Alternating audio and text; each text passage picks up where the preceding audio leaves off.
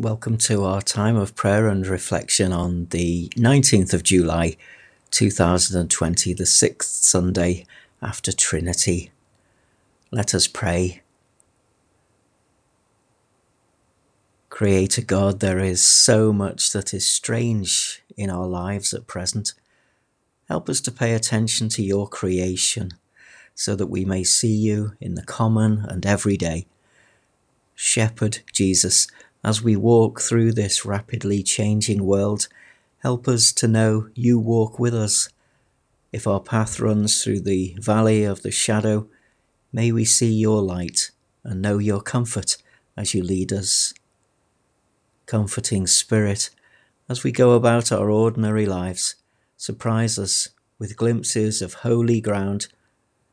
Blessed Trinity, Creator, Shepherd, Spirit, surround us with your love, now and always. Amen. As we approach this time of prayer and praise, let us with a gladsome mind praise the Lord, for he is kind.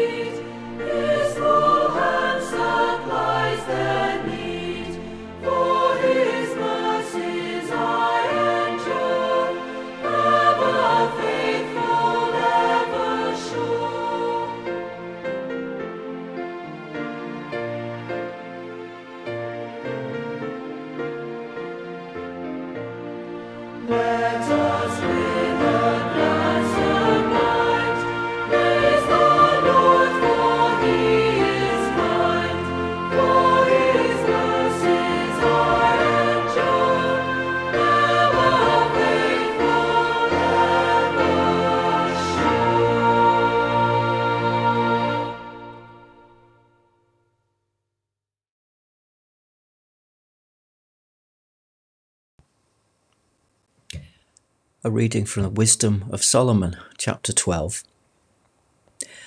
There is no other God beside you, whose care is for all people, to whom you should prove that you have not judged unjustly.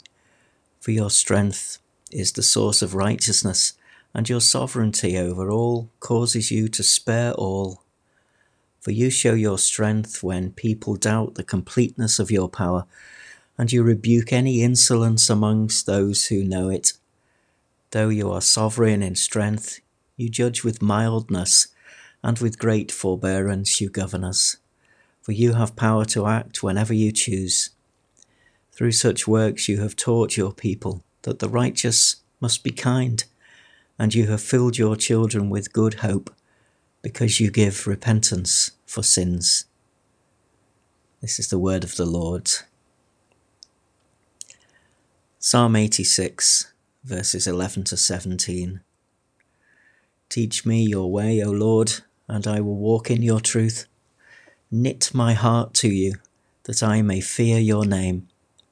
I will thank you, O Lord my God, with all my heart, and glorify your name forevermore.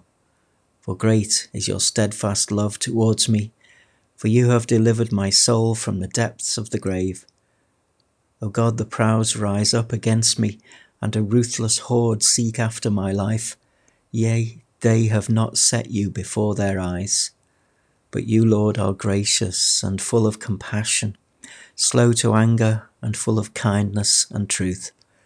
Turn to me and have mercy upon me. Give your strength to your servant, and save the child of your handmaid. Show me a token of your favour, that those who hate me may see it and be ashamed, because you, O Lord, have helped and comforted me. Amen. And a reading from the Gospel of Matthew, chapter 13. Jesus put before them another parable. The kingdom of heaven may be compared to someone who sowed good seed in his field, but while everybody was asleep, an enemy came and sowed weeds among the wheat, and then went away. So when the plants came up and bore grain, then the weeds appeared as well. And the slaves of the householder came and said to him, Master, did you not sow good seed in your field? Where then did these weeds come from? He answered, An enemy has done this. The slaves said to him, Then do you want us to go and gather them? But he replied, No, for in gathering the weeds you would uproot the wheat along with them. Let the weeds and the wheat grow together until the harvest. And at our harvest time I will tell the reapers, Collect the weeds first and bind them in bundles to be burned, but gather the wheat into my barn. Then he left the crowds and went into the house. And his disciples approached him, saying, Explain to us the parable of the weeds of the field. He answered, The one who sows the good seed is the Son of Man. The field is the world, and the good seed are the children of the kingdom. The weeds are the children of the evil one, and the enemy who sowed them is the devil. The harvest is the end of the age, and the reapers are angels. Just as the weeds are collected and burned up with fire, so will it be at the end of the age. The Son of Man will send his angels, and they will collect out of his kingdom all causes of sin and all evildoers, and they will throw them in the furnace of fire, where there will be weeping and gnashing of teeth. Then the righteous will shine like the sun in the kingdom of their Father. Let anyone with ears listen. This is the word of the Lord.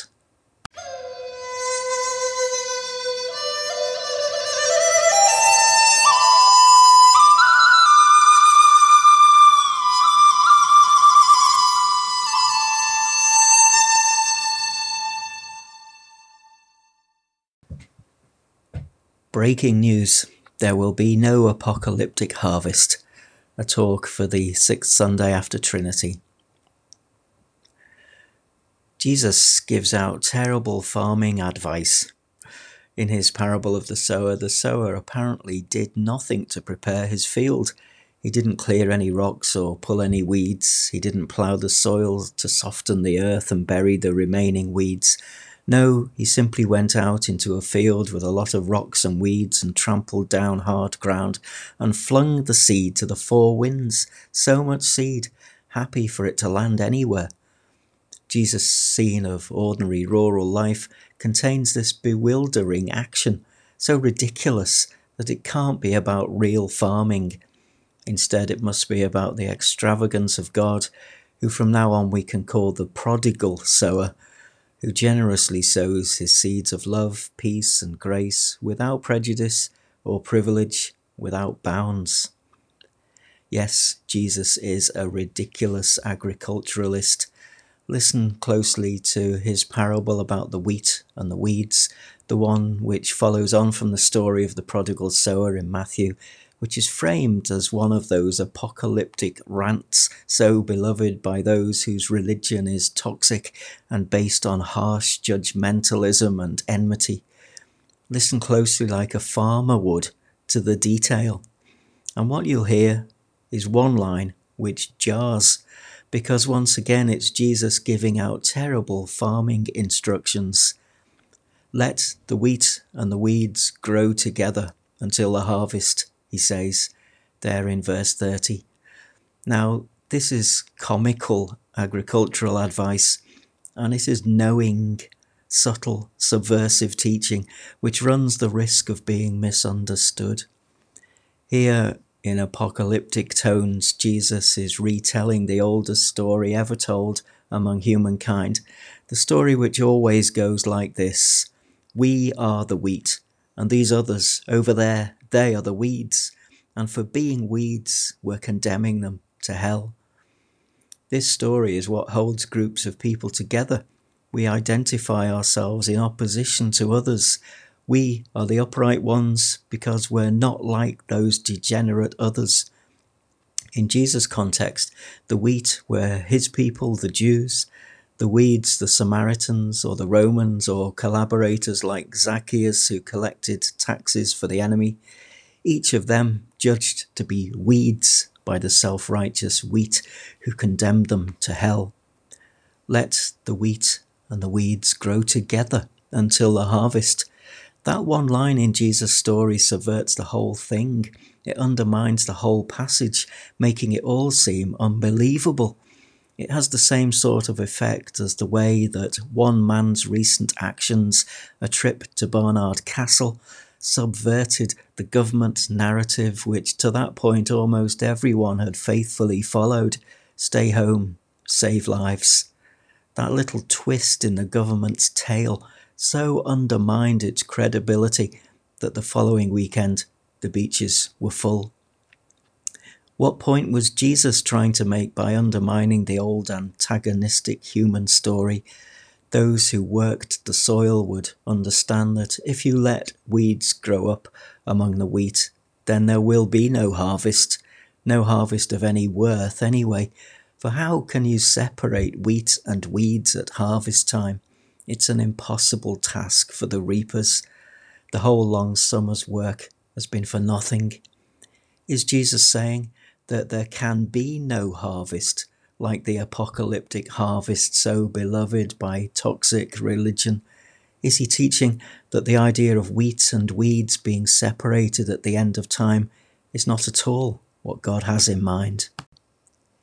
If this is his intention, then he is drawing on the deep wells of his own scriptures and ours. Listen again to the words of the psalmist in Psalm 86, which come across as the words of someone who other people, regarding themselves as wheat, have judged to be one of those condemned weeds. O God, the proud rise up against me, and a ruthless horde seek after my life, he says. They have not set you before their eyes. But you, Lord, are gracious and full of compassion, slow to anger and full of kindness and truth. And listen again to the wisdom of Solomon, whose reflections on the nature of the Divine One lead him to conclude that there is no other God beside you, whose care is for all people, to whom you should prove that you have not judged unjustly. For your strength is the source of righteousness, and your sovereignty over all causes you to spare all. Though you are sovereign in strength, you judge with mildness, and with great forbearance you govern us. What do we make of this message that God does not after all spend his energy angrily separating people into two camps to subject one to violent judgment, but rather rules the world in compassion and kindness, for his instinct is to spare all? If we had taken it to heart from the beginning, then 2,000 years of Christian enmity and bloodshed, crusades and death camps, slavery and rancor might have been avoided. If we take it to heart now, we needn't be troubled about what an angry God will do to us at the end of our days, and instead can spend our days enjoying the fellowship of a God who truly, madly, deeply loves us and is all for our care. This is not to deny us the opportunity to resist evil when we see it at work in the world. It's an invitation to do so by other means than resenting and fearing and judging others, by reaching out to a broken world in compassion and care. Think of the effect on our divided communities and conflicted world if we take to heart the teaching that we are all wheat and we are all weeds, that no one group of people is any more or less perfect than any other, or any more loved than any other in God's eyes, that all lives truly do matter to God, of every race, class and creed, formed to live together peaceably. What sort of society could we create if we acted on the Sermon on the Mount? Judge not and be not judged. Love God and love your neighbour as yourself. Jesus' resurrection power makes it possible. Surely this is the good news which saves us. As Solomon says, you have taught your people that the righteous must be kind, and you have filled your children with good hope because you give repentance for sins. In the parable of the wheat and the weeds, Jesus invites us to turn away from our fixation with the wrongs of others, to put aside our instinct to judge, our dreams of annihilation, and to embrace others in love, in the power of the resurrection, for this is the way of the kingdom of God.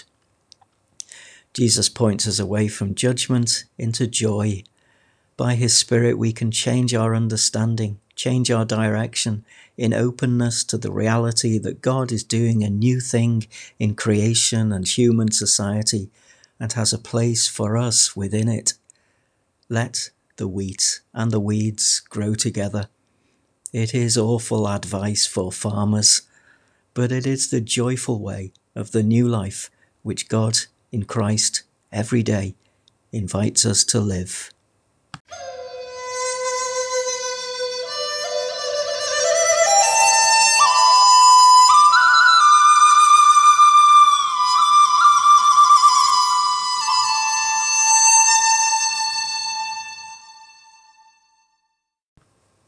Let us pray.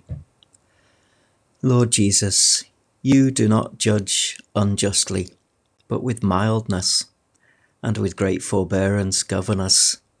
You are our peace. You break down barriers and surpass human laws.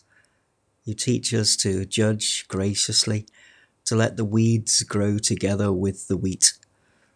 When hostility divides us from neighbours, when division spoils our friendships, when enmity stands between nations, break down the barriers and unite us.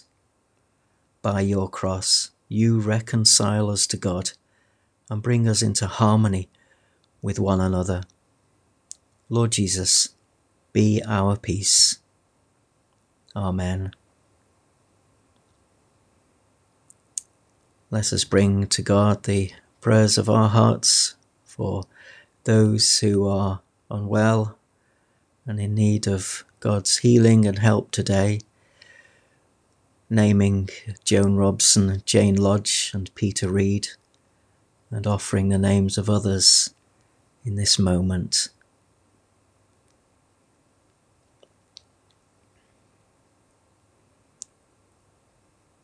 We pray for those who have died and those who mourn them and miss them, particularly Jane Cowper-Thwaite of Newby, late of Oswick.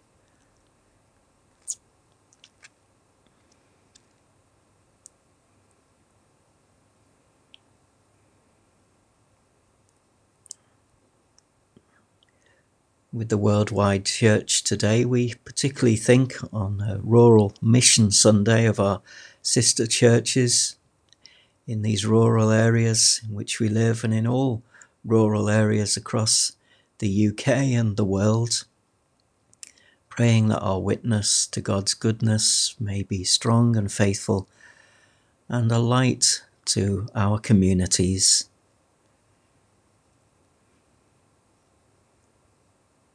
We pray for the Diocese of Leeds, particularly the area office staff who serve the needs of the parishes. And with the Worldwide Anglican Church, we pray for the Episcopal Church in the Philippines, under the leadership of Joel Atiwag Pachau, the Bishop, and all God's people there.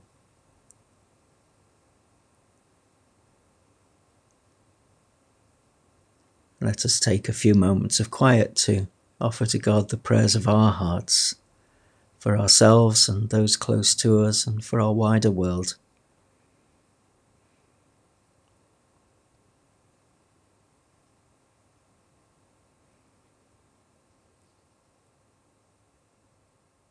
Creator God, you made us all in your image. May we discern you in all that we see and serve you in all that we do. Through Jesus Christ our Lord. Amen.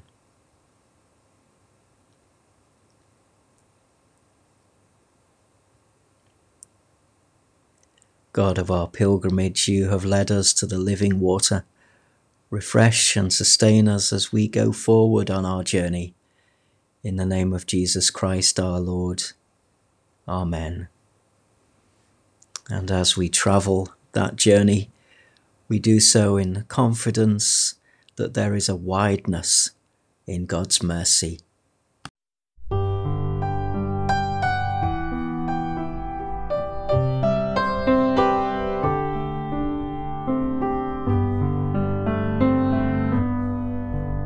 There's a wideness in God's mercy, like the wideness of the sea. There's a kindness in his justice, which is more than liberty. There is welcome for the sinner, and more graces for the good. There is mercy with the Savior, there is healing in his blood.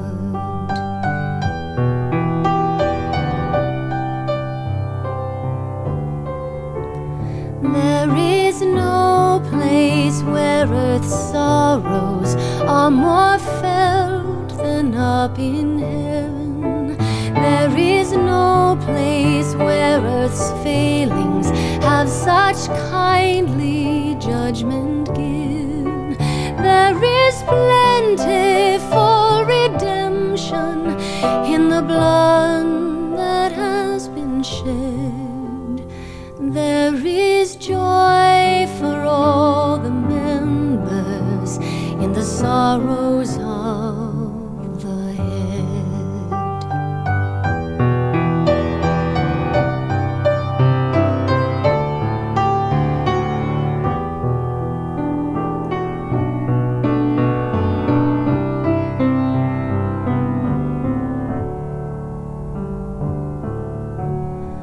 For the love of God is broader than the measure of the mind, and the heart of the eternal is most wonderfully kind. If our love were but more faithful, we shouldn't take him at his word.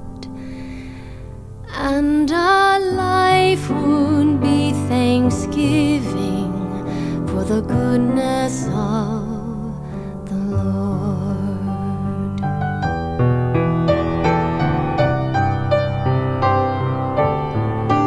If our love were but more faithful, we should take him at his word, and our life would be thanksgiving for the goodness of the Lord.